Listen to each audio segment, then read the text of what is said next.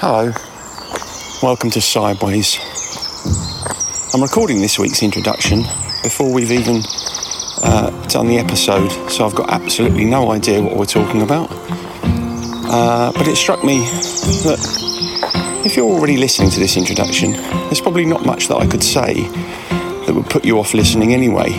So, the birds are so amazing this morning. I thought you might appreciate just listening to them instead of me for once.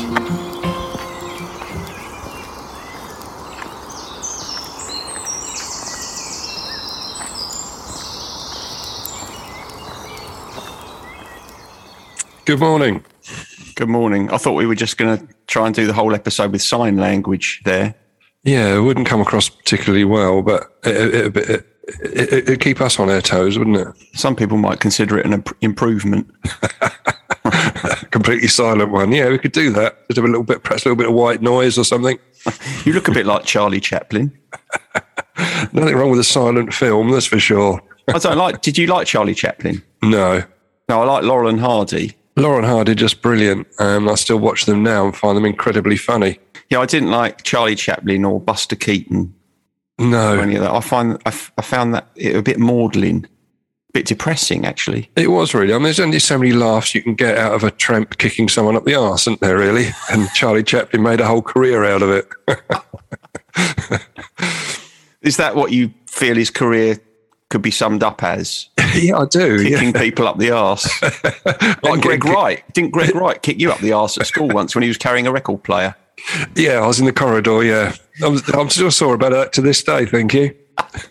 Well, he's dead now, so you can let it go. I did let it go after a quite considerable amount of time. He humiliated me in front of my fellow school pals. Well, I mean, he had a spell in prison, so wouldn't you have considered that penance enough? Well, he didn't do it for my crime that was committed against me, so no, he should have had an extra sentence for that. No, but he did do it for a crime that was related to the way he was treating children. He did. Yeah. We probably shouldn't go any further into that, should we, at this stage? I think we should leave it very much there. Draw a discreet veil over it. It's gone and dusted. Yeah. Or done and dusted. You can't have gone and dusted, really, can you? Not really. But anyway, no, I knew what you meant. Yeah, I know you did, and I shouldn't have drawn attention to it. But my notes this week, right? It's the shortest title I've ever used. It's just the 4 letters, tact. Okay. Where did that one come from? Well, funny you should make that. Was an idea you messaged over to me. Oh, did I? Didn't you? No, I'd forgotten that. It was out of the blue and without context. Oh. But I assumed something triggered the idea. But obviously, you can't remember that now. How long ago was it? I think it was a couple of weeks, but you've been quite on fire recently, haven't you, with lots of different ideas? I think that's what happens. I hear something or read something, and I think, oh, that's an interesting topic. We should do that. But funny enough, I think I was writing something about this. I might even have written it in my blog this week. But the problem I have is I have these ideas and I write them down, and then I don't note the context. And then when it comes to trying to remember why I thought it would be a good thing to talk about, I've completely forgotten. All right, that's why. Yeah, I can do that quite easily, but now I've got my allocated sideways notepad that I keep everything in. I do try when I write something in, I do try and clarify it because like you, I just forget what it was all about. Yeah, well, tell me this then, because you know you cracked this idea of having a system for maintaining records. Yeah. I see what my problem is. If I'm out driving or walking the dogs or something, and I have an idea, then I'm limited in terms of the device or the format in which I can capture it. So if I was lucky enough to have a sideways notebook, I wouldn't always have my sideways notebook with me, and therefore I couldn't guarantee that I would note things down in there. Or do you transfer things into it? Yeah, well, see, a very similar, or very what you're describing there happened to me yesterday. In fact, I'm just looking through my notes on because I had an idea for a podcast when I was in the car yesterday. And so when I pulled up at the traffic lights, I just quickly did a voice note on my phone. Yeah, but that's the thing. You see, I will do something like that, but then I will forget to transfer it. And then 6 months later, I'll find this random voice note on my phone. And I think, what on earth was happening? What was I thinking? Yeah, well, the one that came up yesterday, it was just the idea was, why don't we heed advice? It's only because it came up in group, and I thought, that would make a good episode. Yeah, it's a good one, yeah. But that's not what we're doing this week. We're not, no. We do that at a later stage. Right, we're back to tact then. We are back to tact. But before we start, I don't know if you saw that video on Sky News where someone had taken this short video of an alligator wandering into their house in Florida. No, did you see that? No. Absolutely shocking. I mean, I don't think my first thought would have been, actually, I better quickly get my phone and record this. No. There's a full-sized alligator just wandered in. I mean, I don't know about you, but I get panicking when a wasp flies in, and it's happened this morning actually. It's not the same, is it, as an alligator? It's absolutely frightening. Yeah. Has it ever happened to you? Have you ever had an alligator wander into your house? No, I haven't. No, but I've had this recurring dream about tigers wandering into my house, and yeah, I'm sure perhaps Freud would make something of that. I'm not big on dream interpretation, really. I think. Aren't you? What you mean? You don't believe in it, or not really? No, I think hasn't Freud been sort of discredited for a lot of the old. Well, I think you'll find that dream interpretation is kind of wider than Freud. In fact, it's probably an area that neuroscience looks at these days. And if you're interested in examining that further, then last week's episode of what's that program on Radio 4? It'll come to me in a minute. Anyway, last week's episode had a big part of it devoted to dream interpretation. It was very interesting. Was it? Well, perhaps I ought to have a listen to that, really, because I've been quite sceptical about it. Yeah. But perhaps like tigers, I mean, they're just like giant wasps, basically, aren't they? The same colours and everything. They don't fly so easily, do they? They don't. But in my dreams, they sort of leap about a bit quite high. Tell me more. What else do they do in your dream? They bite me in the hand. Oh, they bite you in the hand, specifically the hand. Yeah. And then what happens? I can't remember. Do you wake up? Do you wake up at that point? Yeah, you wake up and think, what's that? What's going on?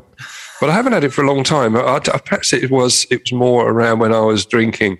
I don't think I've had it during my sober period. So there's probably something that's a bit weird going on there. Well, I mean, that's a dream about being attacked, isn't it? It sounds as if, that is an anxiety dream about fearing some sort of something. Perhaps I remember hearing a theory once that I don't know whether it's really got any credibility, but the idea that everybody in your dream is some sort of representation of you, and if that were the case in a dream with a tiger biting your hand when you were drinking, one could interpret it as you, being a threat to yourself. No, see, again, that's just all waffly interpretation, and there's no science attached to it. I think it's just. Do you only set any store by something that has scientific rigor? Yeah, credible scientific evidence. Really, but almost, I reckon 90% of what we talk about can't be proven one way or another. No, which is what I like about it, because people can't have a go at us, can they? Yeah, but you're a contradiction then, aren't you? Because you like to rely on things that have some sort of basis in provable fact. I didn't come on here for a lot of life doesn't, does it? I didn't come on here for a therapy session, thank you. Anyway, the program I was thinking of it's called All in the Mind. Oh, okay. And you can find it if you happen to be in the UK, or you have access to the radio iPlayer, whatever it's called. What's it called? BBC Sounds. BBC Sounds, yeah. Yeah, it's called All in the Mind, and the episode was on dreams and dreaming, and it was all kind of centered around what can be learned from brain scans of people, of their dreams. So you might quite like it because there's a lot of science in it. Ah, now we're talking. I'll listen to that. Yeah. Right. Okay. Anyway, should we get on to the subject matter before we drift way too wide of the mark? Yeah. Okay. I'm just going to define it first, as I like to do. Right. It's well, again, there's several different interpretations, but basically it seems that tact is refers to the skill and sensitivity in dealing with other people or with difficult issues. Yeah.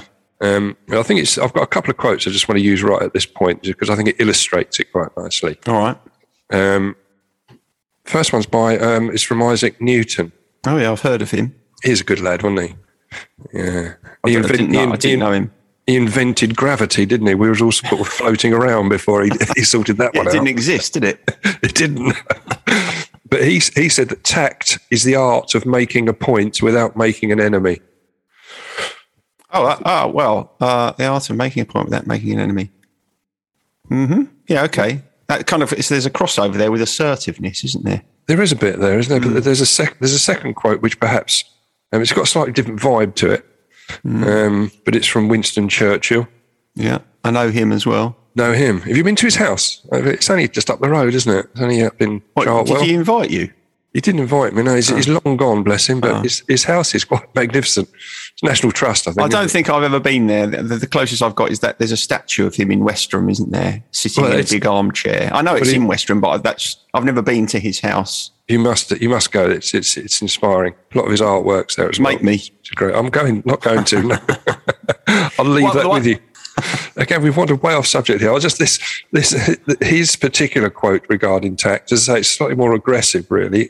He sees tact as the ability to tell someone to go to hell in such a way that they look forward to the trip. Quite Churchillian, isn't it? That is quite Churchillian, yeah. So you've been put in your place, but you haven't really realised you've been put in your place. Exactly, yeah.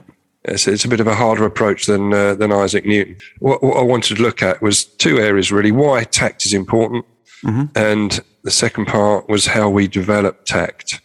Okay. All right. So I'm sure you'll be able to help me out in some of this. But the reasons why it's important, again, when I was doing the research, tact allows us to be honest whilst respecting a person's feeling or their feelings. And when we communicate tactfully, we can preserve relationships, build credibility, and demonstrate thoughtfulness. That's what it came out in the research, which is quite a lot in there. But I think it's pretty straightforward, though, isn't it, really? It is. I mean, it's the more we talk about it, the more it feels like assertiveness.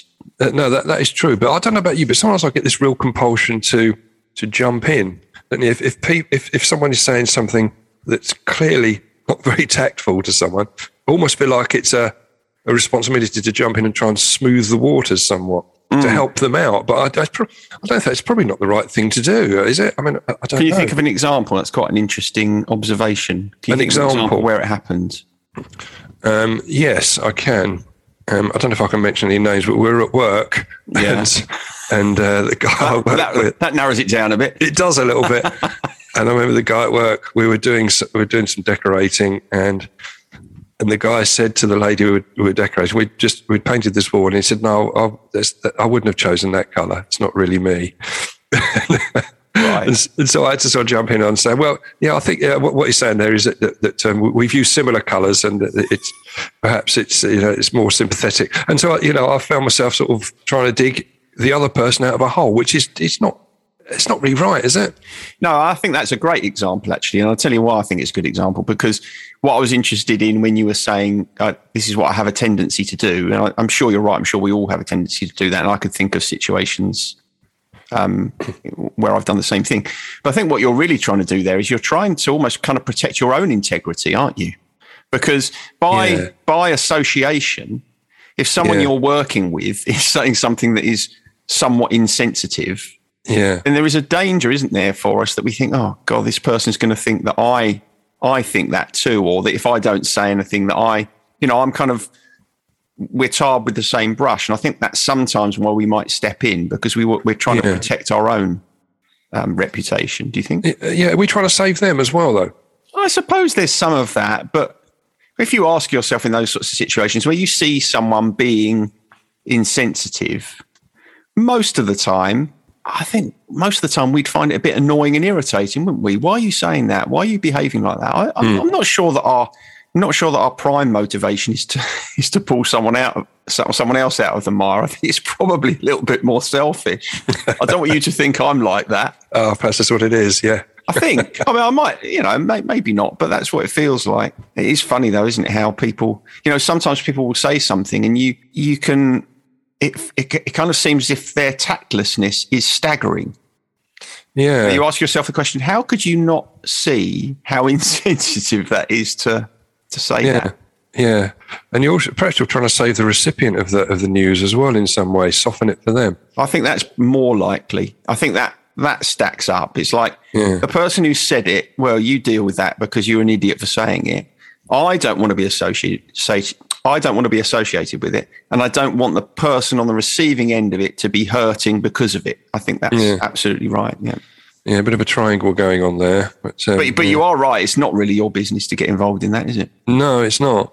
It isn't. No, but I've got to be a bit more respectful for the whole process going forward, perhaps. But, I think it's human, though. I'm sure we all do. Yeah, it's probably not right. But anyway, going back to we've been dragged. That was just a thought that cropped up there. But going back to what the research was telling me about a tactful approach, that apparently it shows good character, maturity, professionalism, and integrity, but it also demonstrates good manners. If you can communicate with grace and consideration, you'll stand out a little bit from the crowd, which is probably a little bit from a corporate angle. I think that was coming from. Yeah, I'll tell you the other thing that I think what it does is it reflects emotional courage. Sometimes often it takes courage to communicate openly and tactfully. You've got to think about the importance of honesty, but frame your honesty in such a way that it doesn't come across as destructive or insulting or hypercritical. It's quite tricky. It's very tricky, but it's something that myself and my fellow facilitators have to do constantly in groups. God, I bet you must do. I bet you must. Constantly, because you're trying to deliver a message without admonishing people for their behaviour. Same as counselling. I'm sure. And so it's the whole meeting is really built around tact, which I thought was quite an interesting one to do. So in group, just going back to that example you were giving, that must happen a lot in group, where a group member says to another group member something that lacks tact. And then there must be a kind of anxiety that the person on the receiving end of it will be in some way emotionally damaged by it.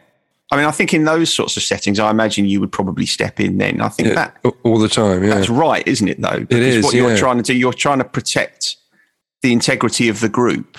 Yeah, and not allow one person's lack of tact to throw everything off course. It is. I mean, if you get a whole load of addicts in a room, all sort of angry with the world and angry with themselves and stuff, it's surprising it doesn't kick off more often, really. But there's a lot of insensitive stuff can be thrown around, and so it's your job there when you're facilitating the group to try and smooth that over and to make sure it goes swimmingly.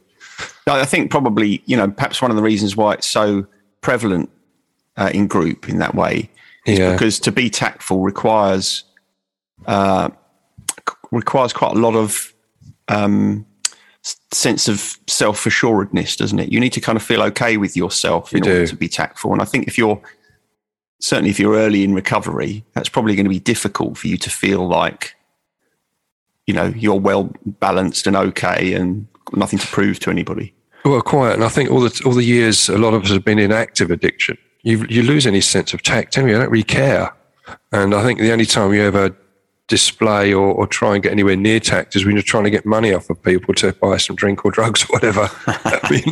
But you also must, well, I know this is true, you're also frequently on the receiving end of tactless behaviour, all the time. Yeah. But, because for instance, if you, even in recovery, I imagine, if you say to someone, no, I don't drink because I'm a recovering alcoholic, I imagine some of the things that people might say to you at that point can be incredibly tactless. Oh, they are. Yeah, that's right. Which is why, again, you have to deliver that message that you're in recovery at the right time, which I want to come on to. Right. When it's time appropriate. Yeah. The last little bit I just want to say before we get on to how we develop tact is that if you are tactful and you can develop the use of it quite and use it broadly, it can help you avoid conflict, and you can find common ground with the person you're speaking to. And it says here, allow others to save face, which is what we were going back to earlier on. Yeah. So So it's an important asset in sort of negotiations or in conflict resolution. I think. Definitely. What they're trying to say there.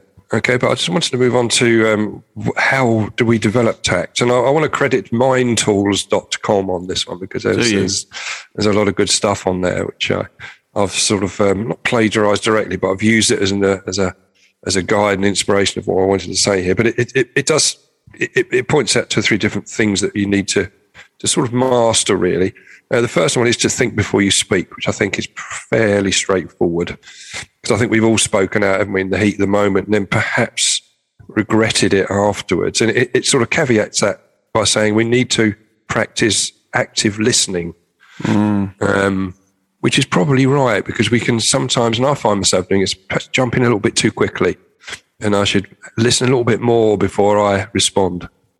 Yeah, that thinking before you speak, I think kind of bears a little bit of further exploration, doesn't it? Because the importance of that is really about, if you can, imagining how what you're about to say might land. Yeah. So going back to the example you used, how would you feel if you agonized over a colour for your wall? Yeah. And the decorator said to you, I wouldn't have chosen that colour myself. Yeah. I mean, most of us would think, we'd either be annoyed or we'd be up, or we'd feel a kind of bit bruised, wouldn't we? It's unlikely that you'd think, oh, well, whatever. Yeah. So I think that's the thing about thinking before you speak. It's not just how do I want to say this? It's about when I say it, how is it going to be received? And is that okay for me? I mean, you can't control it, but I think bearing it in mind is quite important. Yeah, but there's quite a lot to go through before you say something, isn't it? And so it is taking time before you say something, and to go through that process that you've just explained there, it would mean it might be quite a long lull in the conversation while you worked it out. But I think you get used to it once you get practiced at it. And when I look back, the early groups I facilitated, I was completely rubbish. I think I'm just less rubbish now because I've just learned how to deal with it. Yeah, I think those sorts of things do come with practice. And I think the other thing is, it's not everything that we say that we have to think carefully about, because not everything we say is in any way going to kind of be contentious. Sometimes we might say something contentious, we don't even realise it's contentious. Or you can't kind of think before you speak there, can you? No. But I don't know. Don't you think we get a feeling? We kind of get a feeling when we're going to say something to someone. We think, oh, yeah, I don't know how this is going to play out. Yeah, you do. You almost sort of practice it, don't you, in your own mind first? Yeah. Exactly. They're the situations, I think, where it's worth considering the other person's perspective. How might I feel if this was said to me? And if I would find that painful, how would I most like to hear this? Yeah. No, you're right. And I think does my hair look nice? No, it looks terrible. It's like, that's not going to fly, is it? No, it's not. The next point he goes on to is what we've already touched on is determining the appropriate time to say a certain thing to a certain person. It has to be time appropriate, and it's illustrated. There was a sort of joke letter in Viz. Okay, so it's but it was supposed to be quite funny, but it's you can't take this the wrong way, but it illustrates this perfectly. And they have the sort of a fake sort of guru in there that helps you, in Viz, that helps you with any problems that crop up, and you pass it by this chap. Yeah. And someone wrote in saying that if he could, he got this fantastic news that his son had just got a contract with Man City. Okay, Man City. And he was going to mention it at the next family gathering to distribute the good news, which turned out it would be the funeral of a cousin that had just been killed in an industrial accident. Okay, right. Okay. So the advice was to perhaps wait until the wake. Yeah. And then steer the conversation around to football and say how proud their cousin would have been to know about the contract. It was slightly extreme, but I think it illustrates where you can be tactful when you deliver news. Yeah. You're right. That is quite extreme. But it made me chuckle at the time, and I'd forgotten about it until I was writing that. I said, "Oh, I remember that." I'm going to go, and I had to root out one of the old copies of Viz to find it. It reminds me of an example of terrible tactlessness. Okay. Where when I used to work in the corporate world, I can remember we had a supplier who came in one day to reception to see one of my colleagues, and she went down to meet him, and he said to her, "Oh, congratulations! When's the baby due?"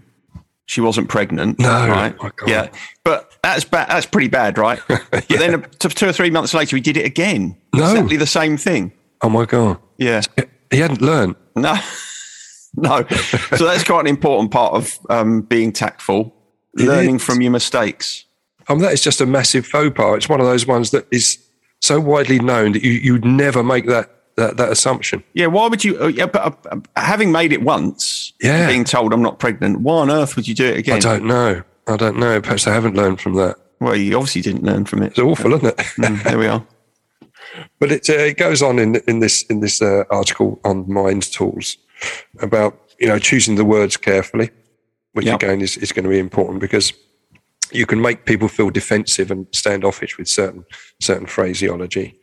And it goes on about watching your body language as well, because the body language can match your message. And I know, again, look back in the corporate world when you're doing sales seminars and stuff, they was talking about making eye contact, don't they? And don't cross your arms or your legs, or you don't point, and to practice good body posture. But it's all about, I think the hardest part is getting that, being tactful when you're delivering bad news. I think it's quite easy when you're delivering good news, but if you're trying to deliver bad news, I think you've got to be really careful about your body language and how you deliver the message. Right, like if you're firing someone. Exactly, yeah.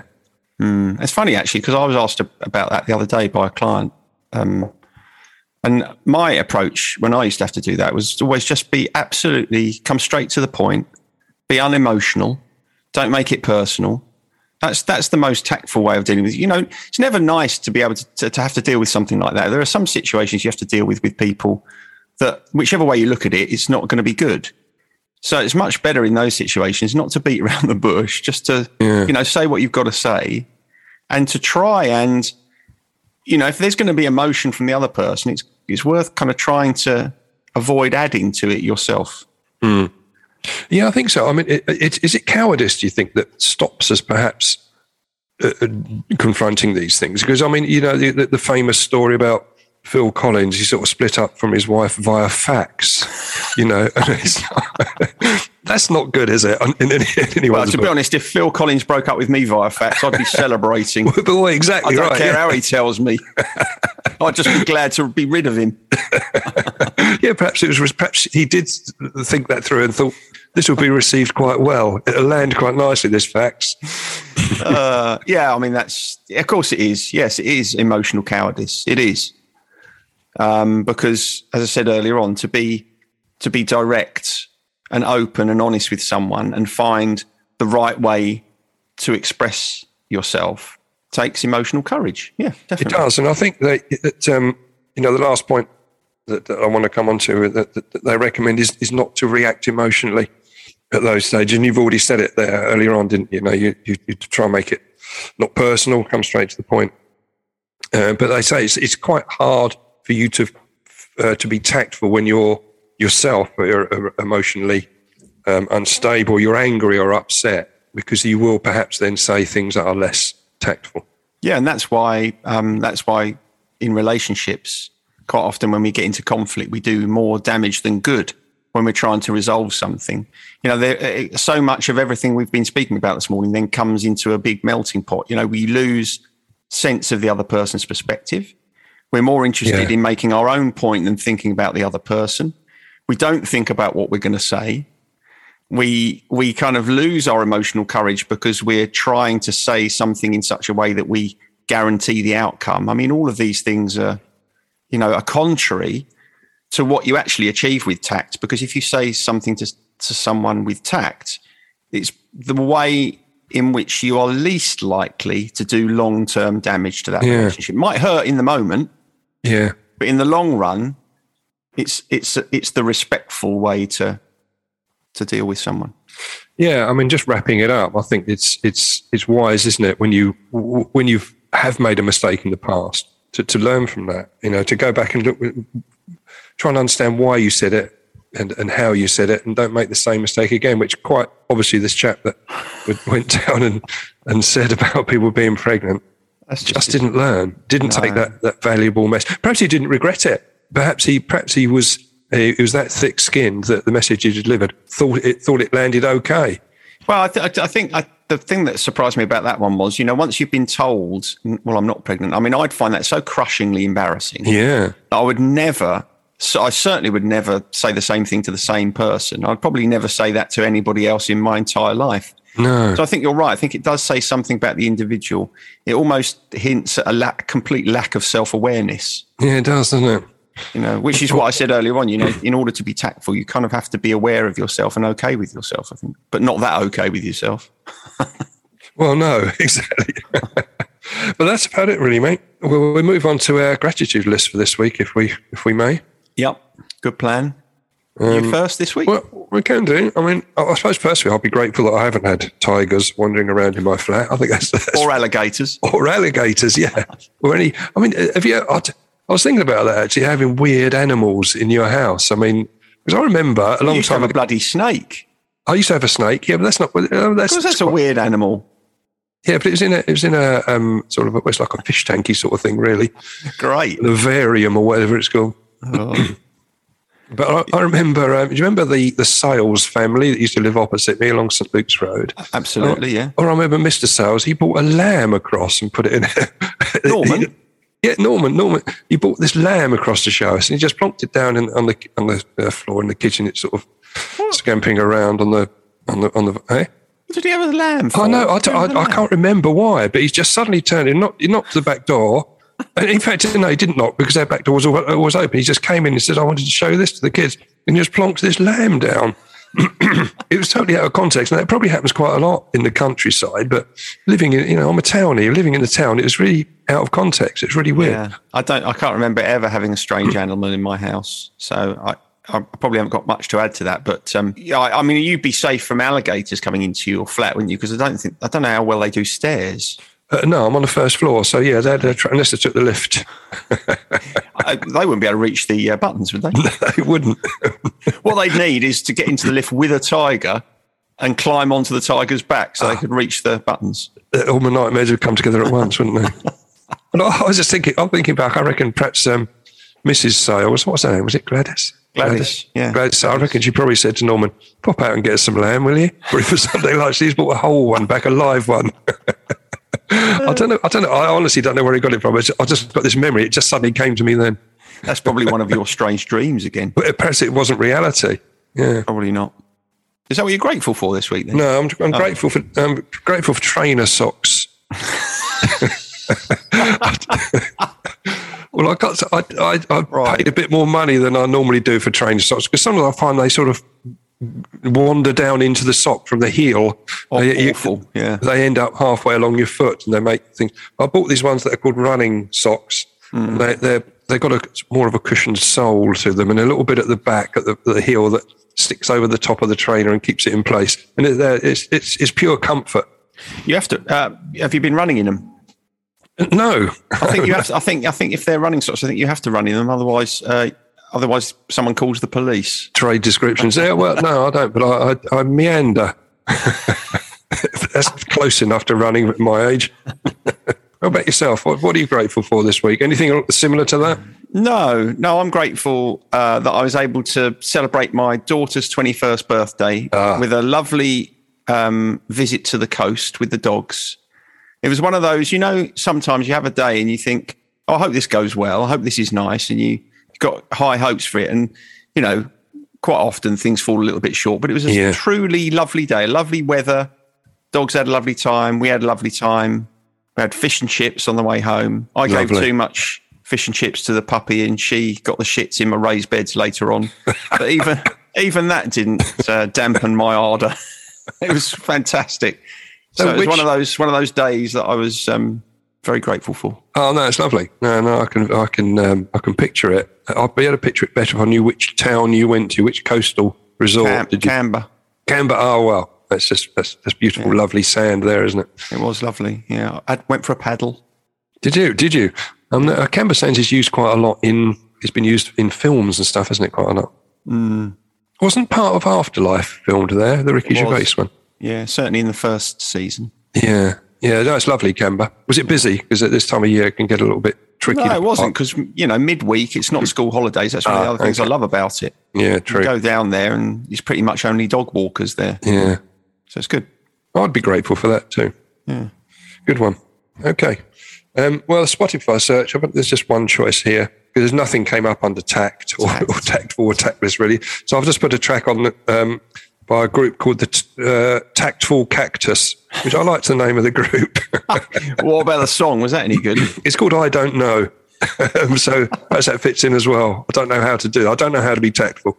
But Tactful Cactus, great name. Now I'm beginning to sweat a little bit because I've realised I haven't thought of a band this week. Okay. Well, have you not got a list? Because I've got a list in my Sideways notebook. I've got one of the pages allocated. I've got a Sideways notebook, have I? Well, get yourself one. I'll have to get, obviously one was a present from my daughter, Lizzie. So, perhaps you can put it on your Amazon wish list and whatever. Yeah, I might do.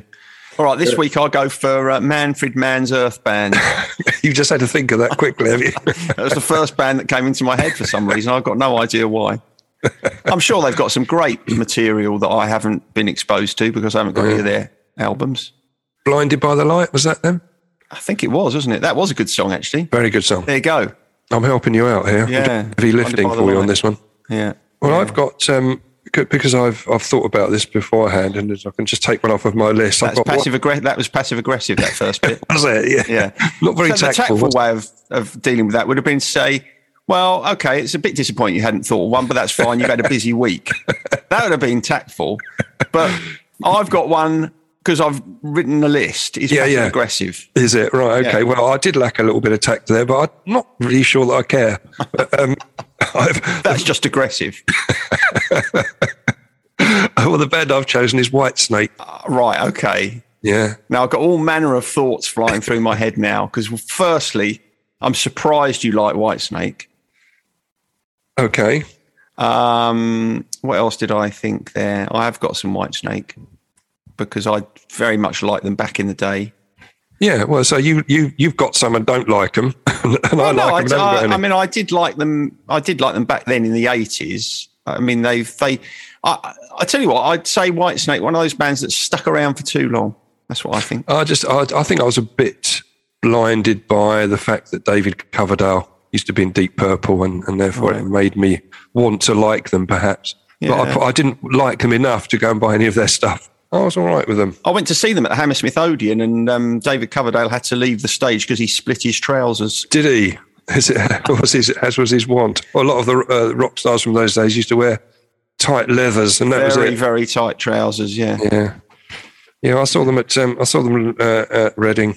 So that's very good. I liked them then, but didn't bother to buy any of their stuff. I'm just thinking now of bands I've seen where someone has had to leave the stage.